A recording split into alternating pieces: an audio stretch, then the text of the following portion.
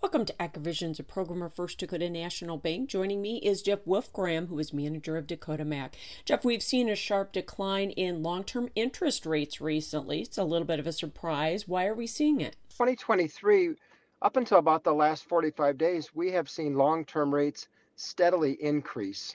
As the Fed is trying to contain inflation, we've seen incremental increases until about 45 days ago. And one of the things that we keep a real close eye on is the 10-year Treasury.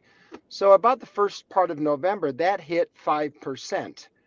What we have seen the last 45 days, that has backed off significantly to about 4.15 or 4.25. So yeah, we have seen long-term rates back off about 0.75% in just 45 days, which is a really, like you said, a sharp decrease.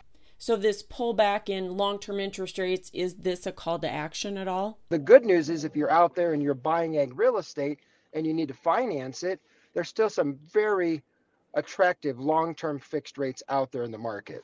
And even though the Fed has increased interest rates to slow down spending, we have seen pretty good interest in land and equipment in parts of South Dakota, haven't we? I'm not suggesting that we live in a bubble in southeastern South Dakota, but we were at the American Bankers Association Ag Conference down in Oklahoma City. So we had a chance to network with a lot of bankers throughout the United States. For whatever reason, in our area of South Dakota, I think we have an active of an ag real estate market as anywhere in the United States. I don't know why. I'm not saying it's good. I'm not saying it's bad. But we have seen a lot of auctions, a lot of sales in the fourth quarter of 2023. And I think that's a little bit different than other parts of the United States. Thanks, Jeff. Jeff Wolfgram with First Dakota National Bank and manager of Dakota Mac with today's AgriVisions.